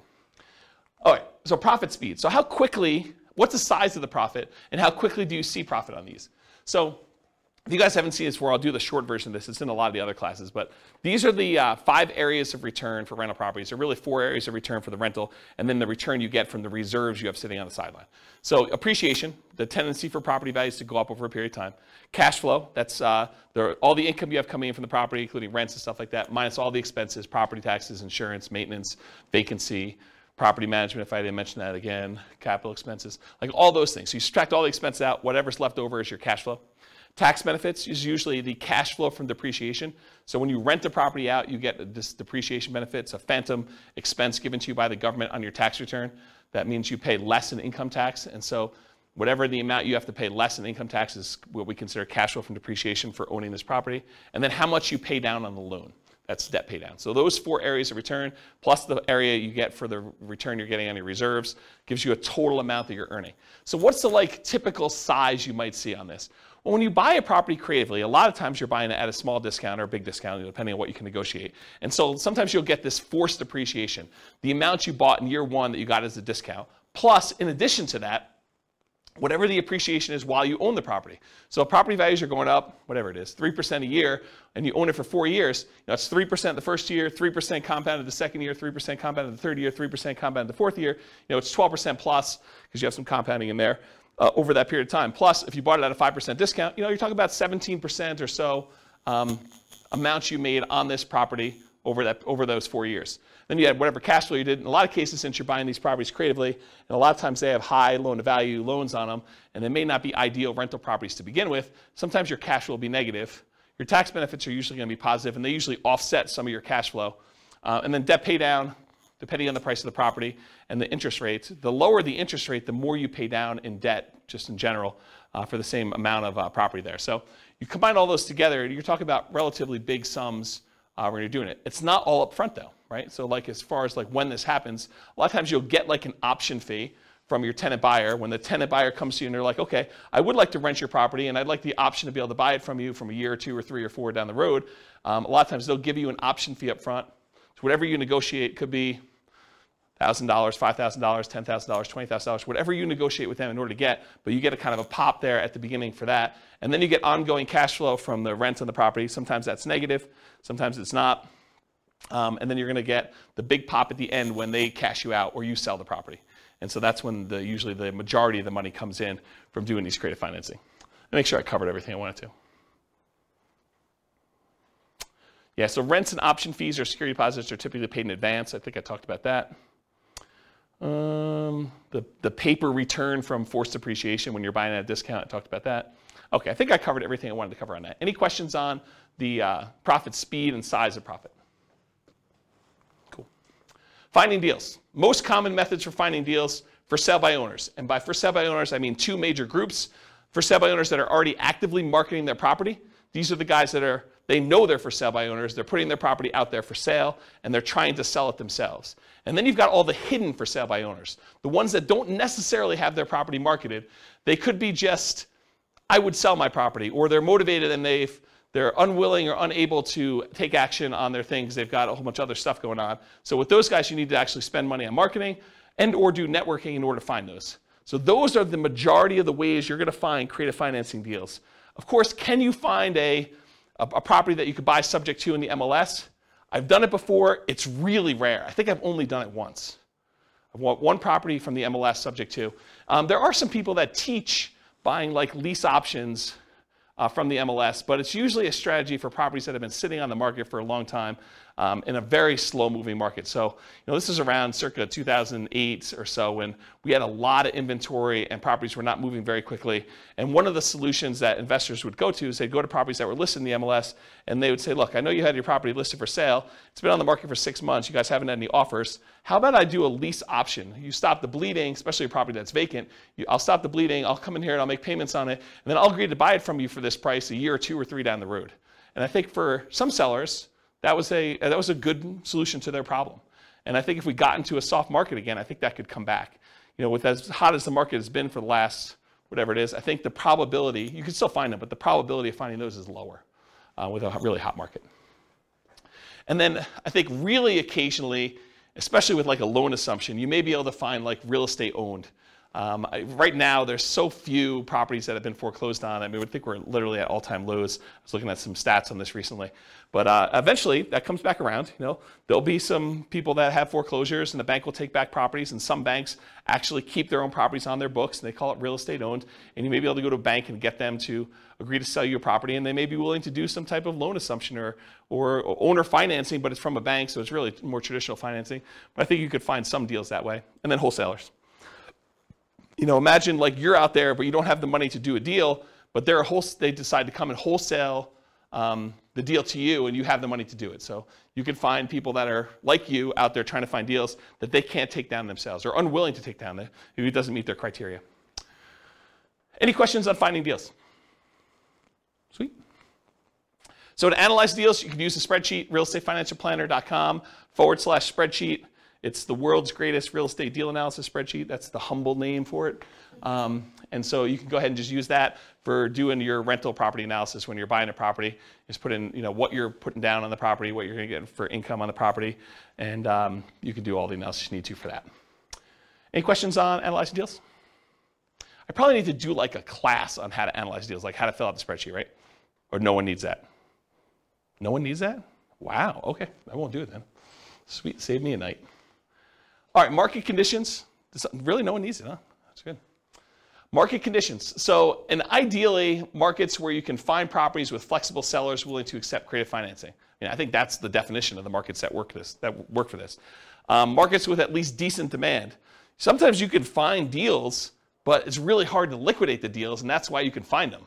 So I think you have to kind of balance those out. You need to find a deal that's good enough where you can actually make the deals work on the exit side. It is challenging in markets where sellers have lots of options. If a seller can go list their property, get 20 offers the next day by putting in the MLS, it's really hard to get your creative financing deal accepted. Really hard, right? If they have options of 20 offers, 5 of them are all cash, above asking price, no contingencies whatsoever. Another 10 of them are above asking price but with loans, and 5 of them are at list price or slightly below because they're just not in touch with reality. What solution do you offer them as someone coming in with creative financing, right? That's the hard part. You need to have a solution that you can offer to somebody that solves a problem. And if they have the ability to solve their problem another way, it's going to be really tricky for you. And then also a challenging market is low buyer demand. If you can't get rid of your property, if you can't put a tenant buyer in there, that's problematic. If it takes you 6 months to put someone in your property, that's going to be just going to be a challenge for you. You can make those numbers work, but you got to buy those deals a lot better. Okay? Any questions on market conditions? Cool. Accessibility, availability, these can be hard deals to find, no doubt about it. Got to do marketing in order to find them. Need to find sellers willing to accept creative financing, so you're usually solving a seller's problem. Watch out, strong availability might mean it can be harder to sell in a reasonable time. One reason sellers can be motivated because it can be difficult property to sell. So there have definitely been deals where I'm like, yeah, I could see why you'd want anyone to come in and take over this property from you because I don't want this property either. It's bad. I just have no interest in dealing with the problems. I don't want to take on those issues. And so, there may be times when you're like, yeah, pass. Some markets are much easier than others. Talked about that. It's harder, but you might be able to invest in remote markets to find these deals. So it doesn't have to be your market. If you're in a market and your market's still on fire, you can go to other markets and do these. It's just different skills, different strategies. You got to start doing this remotely. And then you got all the challenges of doing remote investing. Can be done, but making trades. Can you use your retirement account to do these? Yes, you can. Yep. So you can do this. And because it doesn't have to be like non-recourse loans, and the lender's not going to set 35% down payments or whatever they're doing for doing loans to your IRA or your 401k. These can be very attractive to do in your retirement accounts. So because there's no pre-existing conditions from the sellers with their financing. We're taking over a loan subject to, we're getting an option or a lease option on a property. Could be definitely very attractive to do these. All right, so let's do some quantitative analysis. Now that I've got, 25% left? A little less than that. So creative financing and real estate entrepreneurship requires work and effort like a job. Okay, so even though we're going to compare it to other strategies that could be much more passive in nature, realize that some of the extra benefits that we're getting from doing these creative financing deals needs to be attributed to the actual work you're doing, the labor. Putting in all these extra hours. It's not like just going and buying a regular rental and have a property manager manage it. You're doing work to do these. So a more true apples-to-apples comparison would be to add in some paid manual labor for the equivalent work done in some of the other strategies. So if you're going to try to compare this to doing regular buy and hold, maybe you say, okay, well, this is buy and hold, plus I'm going to get a part-time job where I make $20 an hour and I work for whatever it is, 20 hours a week. And so that becomes more of an apples-to-apples comparison, because with this one, you're probably doing $20 an hour work at least in order to go do these things, in order to find them. So how well does creative financing perform toward achieving financial independence? Well, let's define what financial independence is so that you guys understand how I'm classifying and calculating this.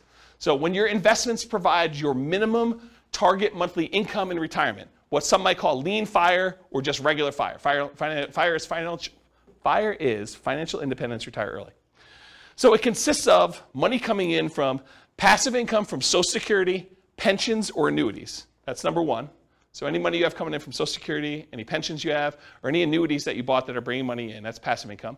Plus any net cash flow after all expenses under your rental properties. Plus, the third thing, your yearly safe withdrawal rate times any other money you have invested in stocks or bonds or things like that. Okay? So you have $1 million in stocks times 4% safe withdrawal rate. That's $40,000 a year that's coming in, that's counting toward whether or not you're considered financially independent. Plus you have a certain amount of Social Security coming in. Plus maybe you have, I don't know, $500 a month coming in from cash flow on all your rental properties. You add all those up. If that number exceeds the amount that you need to be, the minimal amount you need to live, then you are considered financially independent. Okay, that's how I do my calculations. And if you haven't done this, there's a spreadsheet on the website. Anyone remember what the spreadsheet address is? I don't remember what it is. But if you go look up Ultimate Financial Independence Retire Early Budget, it walks you through all your expenses for like 3 different states in your life, and then you can put in your assets and it will do the calculations for you for whether you're financially independent or what you need to produce for that. Anyone come to that class to see the budget spreadsheet? You came to that? Was it a decent class? Yeah. Okay, good. Good. Yeah, so go watch the class and go download the spreadsheet. All right, any questions on financial independence? Cool. All right, so these are the changeable assumptions, and since it's been a few weeks, I'll remind you what they are. Even though I've covered these in other classes before. So this is based on, if you guys are listening to the Real Estate Financial Planner podcast, this is Norm and Norma. This is their situation. They're married. They're both 21 years old. They recently graduated from college, and they're working in a technology department of a large healthcare business. They have a total of $10,000 saved up right now, not each total. They earn $72,000 combined between the two of them, $36,000 a year each. They each earn $18 per hour. They work 2,000 hours a year, $36,000 per year each. They're saving about $1,000 per month before they buy any houses. So their savings rate is $1,000 out of the $6,000 a month that they're earning. They're obsessed about achieving financial independence so they can retire early. They want to find the best path to financial independence together. They're both taking Social Security at age 67, and I estimated Social Security based on them working until they are 67, which may not always be the case. So realize that that's not conservative, right? That's a little bit higher than that. But if they achieve financial independence before they turn 67, it doesn't really matter because that Social Security is just kind of a bonus at that point. Okay, so these are their assumptions. What we've done over the last X number of classes is we've gone through a bunch of different strategies. We did a whole class on them doing buy and hold and how that looks for them achieving financial independence. We did one on them house hacking. We did one on them doing nomad. We did one on them doing fix and flips. Tonight we're doing creative financing. We're going to find out how them doing creative financing impacts their ability to achieve financial independence. So these are also, oh, and by the way, these are all assumptions that if you want to copy the scenario to your own account, you can copy them and then change the assumptions. So if you don't like anything I just said there, you're like, I wish James used $80,000 a year, or I wish James didn't have them saving $1,000 a month. I wish James did this. You can copy it into your account, make any modification you want to, and then rerun it. We're modeling this for 60 years. We assume their effective income tax rate is 17.85%. That's based on $72,000 a year. 3% inflation rate, it's really funny. It's like 9% this month, right? But 3%, I think, over a long period of time is a reasonable assumption, even though we're in this really crazy high environment right now. That's what 3% is, like a real data-based number. Like, go look back over historical data. Over a very long period of time, it's like 3. Mortgage interest rates, I'll show you those on the next slide, but they're on your handout too. If you didn't get a mortgage handout sheet, did you get a mortgage handout sheet?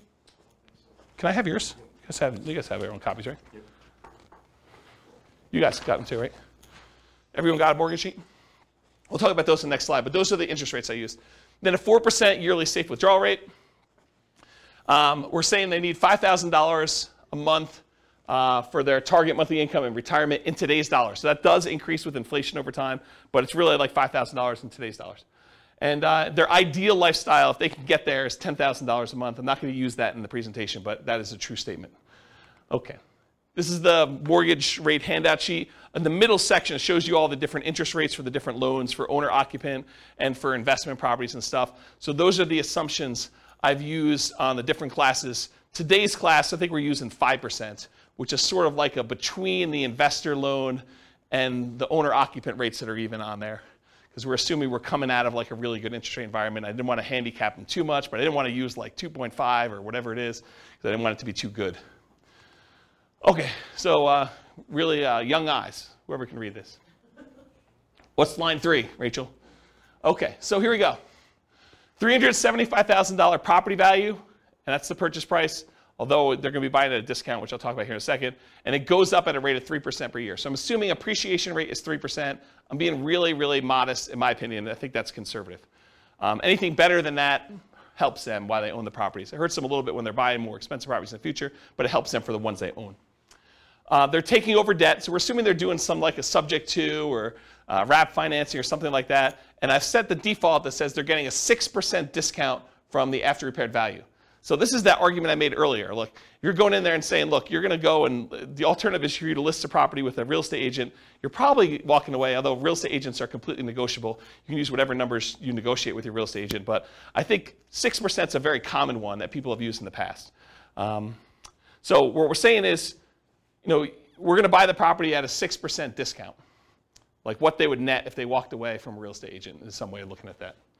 4% of purchase price in the cost of acquisition, and we list this as closing costs. And where I got 4% from was 2% for down payment, so we're going to give the seller 2% to have them walk away, essentially, which really means that they're not getting 6% discount. They're really getting more like a 4% discount, right? Because we're going to give them about 2%, although it's 2% of the purchase price and 6% discount from ARV, but it's close. So 2% for down payment. We're going to need to give the seller some money.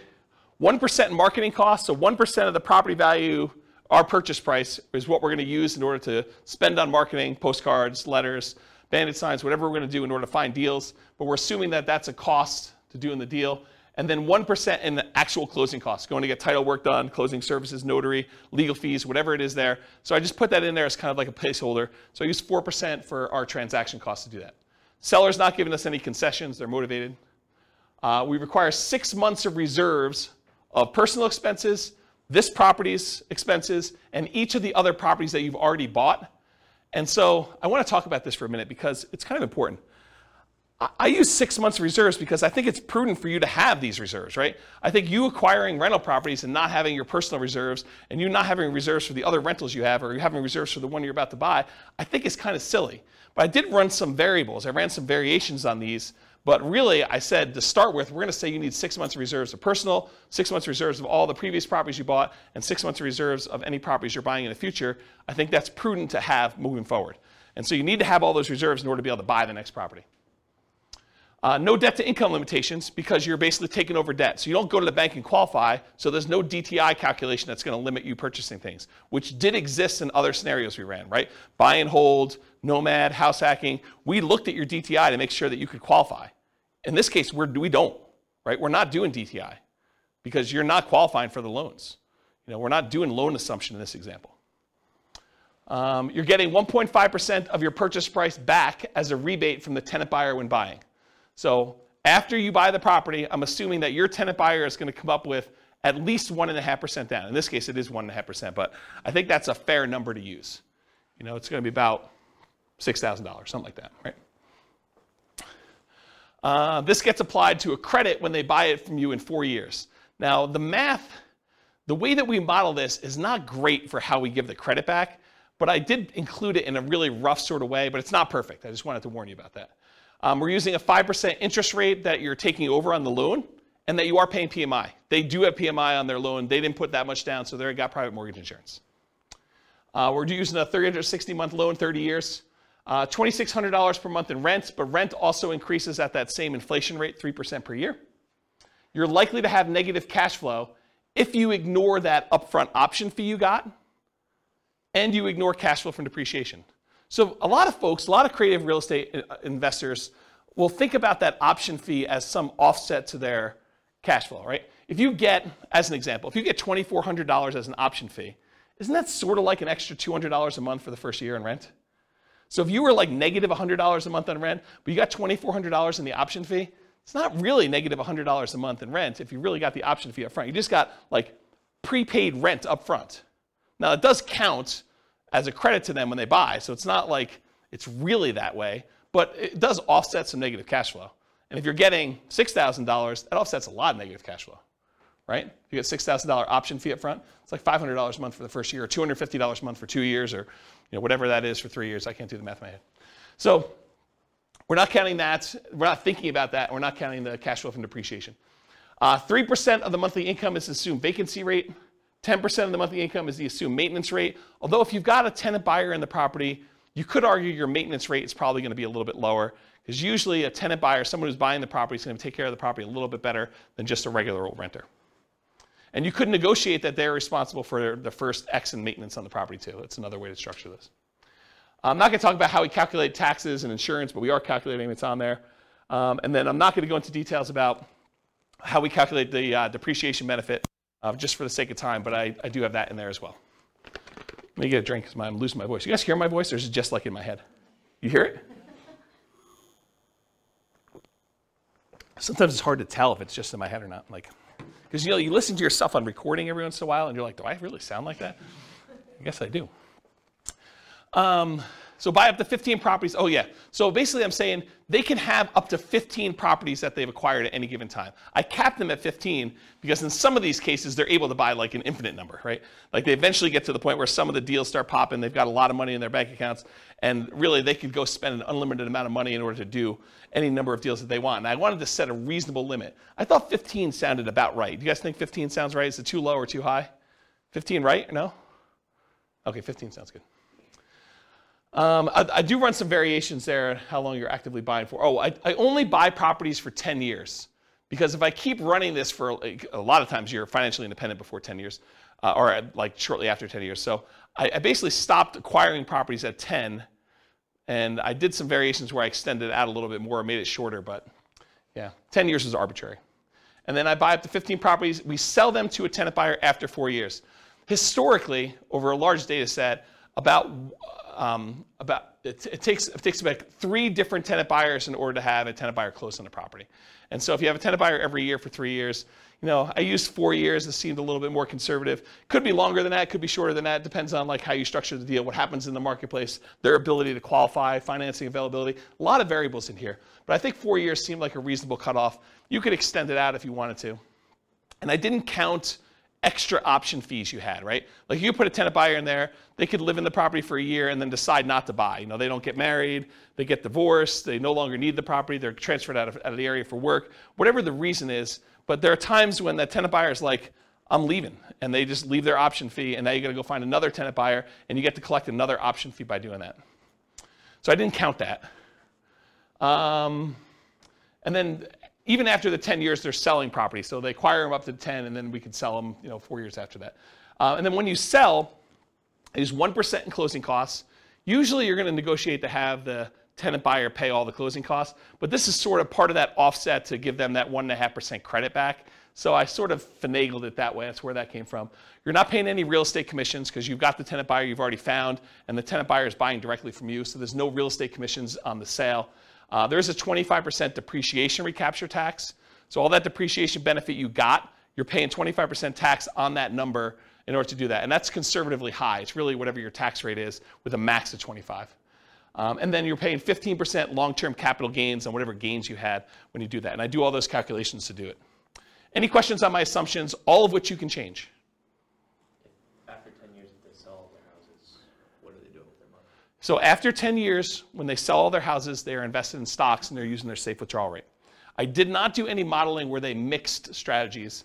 The challenge with this stuff is there are so many different variations. Like once they're done doing all this stuff, do they do short-term rentals? Do they nomad? Do they house hack? Do they do buy and hold? Do they do hard money loan lending? Do they, what are they doing after this, right? And so, I mean, I could sit here and teach classes for weeks just with, oh, now they're going to do this. And you're like, okay, I'm not coming to that class. I came to the last one where they did something really, really similar, right? So this is sort of like pick one and stick with it. But I will add, you could go and model whatever you want, or if you're unwilling or unable to do the modeling, get me on the phone and we can do a paid consultation or something to do it. So, all right, any questions on assumptions? All of which are changeable. Cool. All right, now I'm going to run through the numbers from previous classes really quick. I'm not going to go into really crazy details, number one, because of time, but number two, also because if you go watch the buy and hold class, I go through the assumptions for how to get all of these. If you go through the house hacking class, I go through all the house hacking ones. You go through the Burr one, I go through all the Burr ones. So like I walk you through exactly how we do all that, and then at the end I'm going to show you the ones for creative financing, which I will take some time. So if they did all stocks and didn't buy any real estate, it takes them 40 years in order to be financially independent. If they go and they do buy and hold strategies, there's a whole bunch of different strategies, everything from buying one owner-occupant property and buying stocks, that takes 33 years. Buying 20% down payment rentals, that's 31.42 years. Buying 25% down payment rentals, that's a little faster at 28.67 years. Buying 15% down payment rentals with PMI as an investor, that's 33.5 years. There's a whole bunch of stuff where then you buy an owner-occupant, then you buy 20%, 25%, or 15% down rentals. Those are a little bit faster or slower depending on which one you're comparing it to. There's a whole bunch of ones where you do short-term rentals. Those are really fast, 23 to 24 years for those. There's ones where you buy an owner-occupant property, then you do short-term rentals. Those are a little bit longer than you just buying straight short-term rentals, but you kind of get the idea. So because of time, I'm not going to go into a lot of detail, but you see the numbers, and if you want more information on buy and hold, you know that there's a separate podcast episode for that, correct? Awesome. This is Nomad summarized. If you go buy 10 Nomad properties with 5% down, it's 26.5 years. If you buy 10 fixer-upper Nomads, it's 19.58 years. You buy 10 Nomad by proxy, it's 24 years. 10 Nomads, then you do short-term rentals with them, it's 12.67 years, which is actually one of the lowest in all these. You buy 10 Nomad properties and you get the house hacking roommates, either one roommate, two roommates, or three roommates, or four roommates. It ranges from 21, almost 22 years down to 17 years about with those different ones. If you do Nomads and you do lease option exits, it's about 31 years. If you do the Ultimate Real Estate Agent Retirement Plan, it's about 26 years. So go watch the Nomad class if you want details on any of those. We basically do this like class structure with Nomad for that. Here's the house hacking summary, and it went from vertical to horizontal because there's too many. And so it shows you all the different house hacking ones. I'm not going to go, but basically it's like how many different roommates you have and how many different properties you buy. So there's a whole bunch of variations on that, but here's the house hacking ones. Then I did Burr. There's 3 different Burr ones. There's doing Burr where you have, you leave 10% in the deal. That's almost 22 years. There's Burr where you leave 5% in the deal. That's almost 17, it's almost 18 years. And then there's Burr where you can leave nothing in the deal, and that's just under 15 years for doing those. And then this is the quick turning class where you're doing flips, whether you're flipping like every 6 months, every 9 months, and how much you're making with the flip, 25K, 30K, 35K, 40K, 45, 50. If you do live-in flips, you do 2-year tax advantage flips, you do 2-year tax advantage live-in flips, you do all these different variations. So there's a whole bunch of different ones on here for all the different fix and flip ones. Go watch the fix and flip class for the numbers on that. And then here's the summary of all the ones so far. And what I tried to do to make it a little easier for you is I tried to color code them. So all the ones in red over here are all the all the buy and hold strategy ones. And this shows you how many months it took them to be financially independent using that definition we did before. And so now you can see the relative sizes of all these different strategies. So you can see how long it took all the different buy and hold ones, how long it took all the different Nomad ones, how long it took to do all the Burr ones, how long it took to do all the quick turn flipping ones, and then how long it took to do the house hacking ones. And you could just see visually which ones tend to be the faster strategies. Of course, the detail is something you'll want to go listen to the individual class for. But in general, Nomad looks really, really good. Burr looks amazing if you could do Burr deals. There's a lot of flipping stuff that looks pretty amazing too. House hacking seems, I don't know, pretty good, maybe a little bit better than buy and hold if I had to kind of eyeball that. But you can kind of get a feel for like the different strategies and how they might perform. Does that make sense, everybody? Okay. What about creative financing though? So I did creative financing where I varied reserves. So down here is that 6 months of reserves. If you do the creative financing deals as I described with all my assumptions before, but you mandated you had 6 months of personal reserves, 6 months of reserves of the property you're about to buy, and 6 months of reserves for every other property that you purchased so far, it takes 17.42 years in order for you to be financially independent, and you stop acquiring after 10 years. So basically that's how long it takes you to do it. If you drop down to just 5 months of reserves for all 3 of those, you drop down to 15.42 years. So you save 2 years by doing that. If you drop down, you only have 4 months of reserves for each of those. You drop down to 14.25 years. If you do 3 months of reserves, it's just under 13 years. You do 2 months of reserves, which I think is pretty risky. in my opinion. I think 3 months is probably pretty risky too, but 2 months I think is pretty aggressive. That's 11.67 years before you're financially independent doing this strategy. And if you decide you're crazy enough to do this with just 1 month of reserves, you can be financially independent under 9 years. Craziness, right? What if you do, instead of doing months of reserves, what if you say, look, I'm going to set aside $10,000 in reserves. It'll adjust up with inflation, but 10K. Well, that's about 9.17 years. If you do just 10,000 in reserves. If you do 20,000 in reserves, 9.92 years. 30,000 in reserves, 12.67 years. $40,000 in reserves, 13 years. And $50,000 in reserves, 13.75 years. So you can kind of compare those. And then the ones below it are all the 1 month, 2 month, 3 month, 4 month, 5 months, 6 months of reserves instead. Okay? Any questions on those? All right. Last one, I think. Nope, sorry, 2 of them. 2 more. So this is how big of a discount you got. So we've been doing this one so far, which was 6 months of reserves and getting that 6% discount, right? Like basically what a real estate commission might look like. Real estate commissions are whatever people negotiate, but 6% looks pretty familiar. But 17.42 years, that's the 6 month one. What if you're able to get a little bit bigger discount, like 8%? That's 13.67 years. What happens if you're able to get 10% of discount? That's 11.92 years. What happens if you're able to get a 12% discount when you buy them? That's 10.67 years. So getting a discount does matter, in doing this. What about by buying period? What if you said, I'm only going to do this for 5 years? Well, it takes you 35 years in order to become financially independent. If you only do it for 5 years, then you just let your money grow in the stock market. And remember, they're saving about $1,000 a month. Okay? What if you do it for the 10 years I said? That's at 17.42 that we covered already. And then if you decide to do this for a little bit longer, 15 years, you're financially independent after 12.67 years. So a little bit faster if you decide to do it longer. So I just wanted to show you that. Okay, so this is the same thing I showed you before. Now I just slid in this whole red section here for all the creative financing so that you can get a visual of like how effective these are compared to these other strategies. And it's super effective, right? I mean, I think the creative financing ones, and I did all the variations that we just covered, it's pretty fast compared to almost everything else we've done. It becomes one of the fastest strategies depending on like what you do and your assumptions about it for doing that. Is that surprising to anybody? A little bit? It's a lot of work though, right? It's not like doing Nomad. You just buy a property every year and you live there. This one's like you're out there hustling and buying properties and doing things and putting tenant buyers in there and negotiating and structuring all that. Any final questions on this?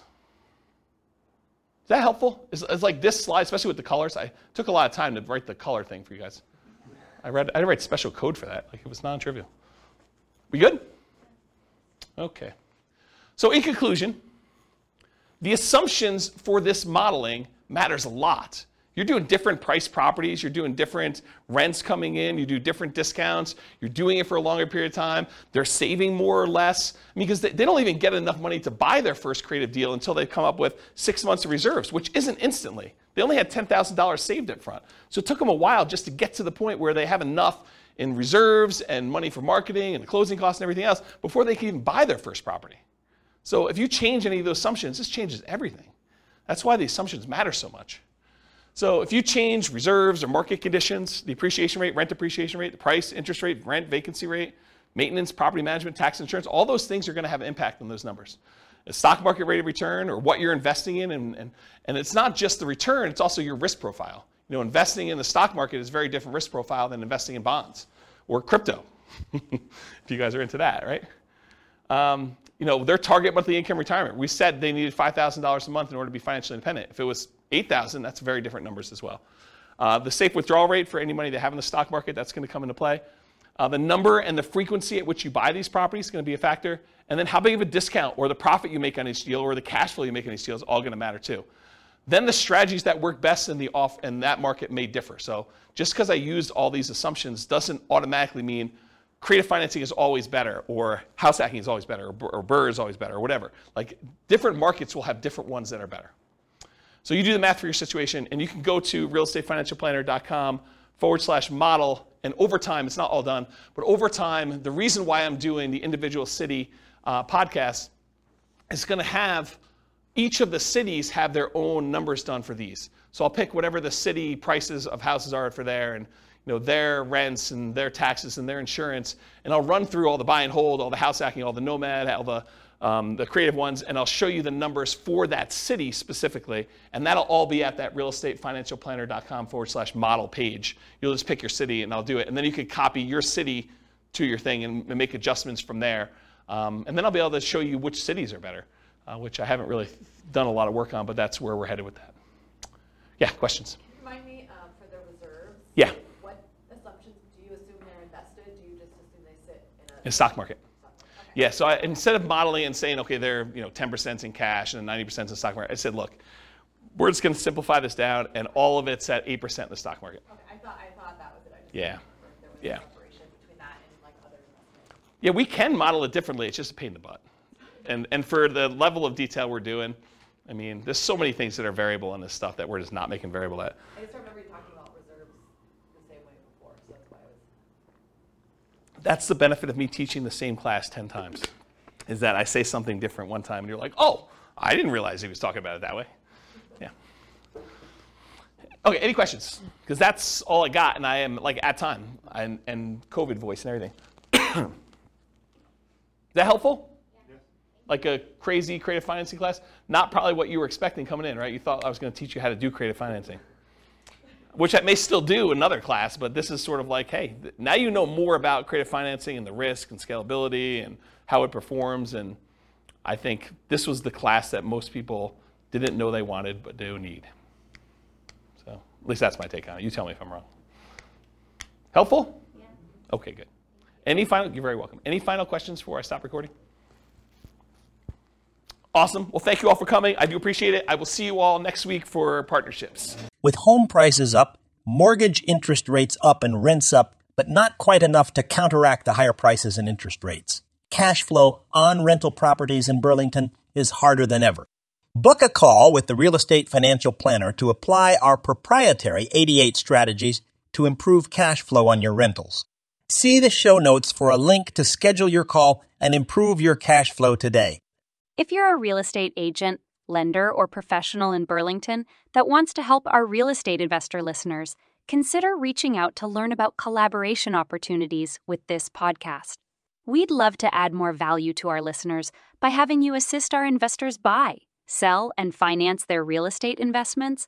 See the show notes to schedule a call to discuss collaboration opportunities.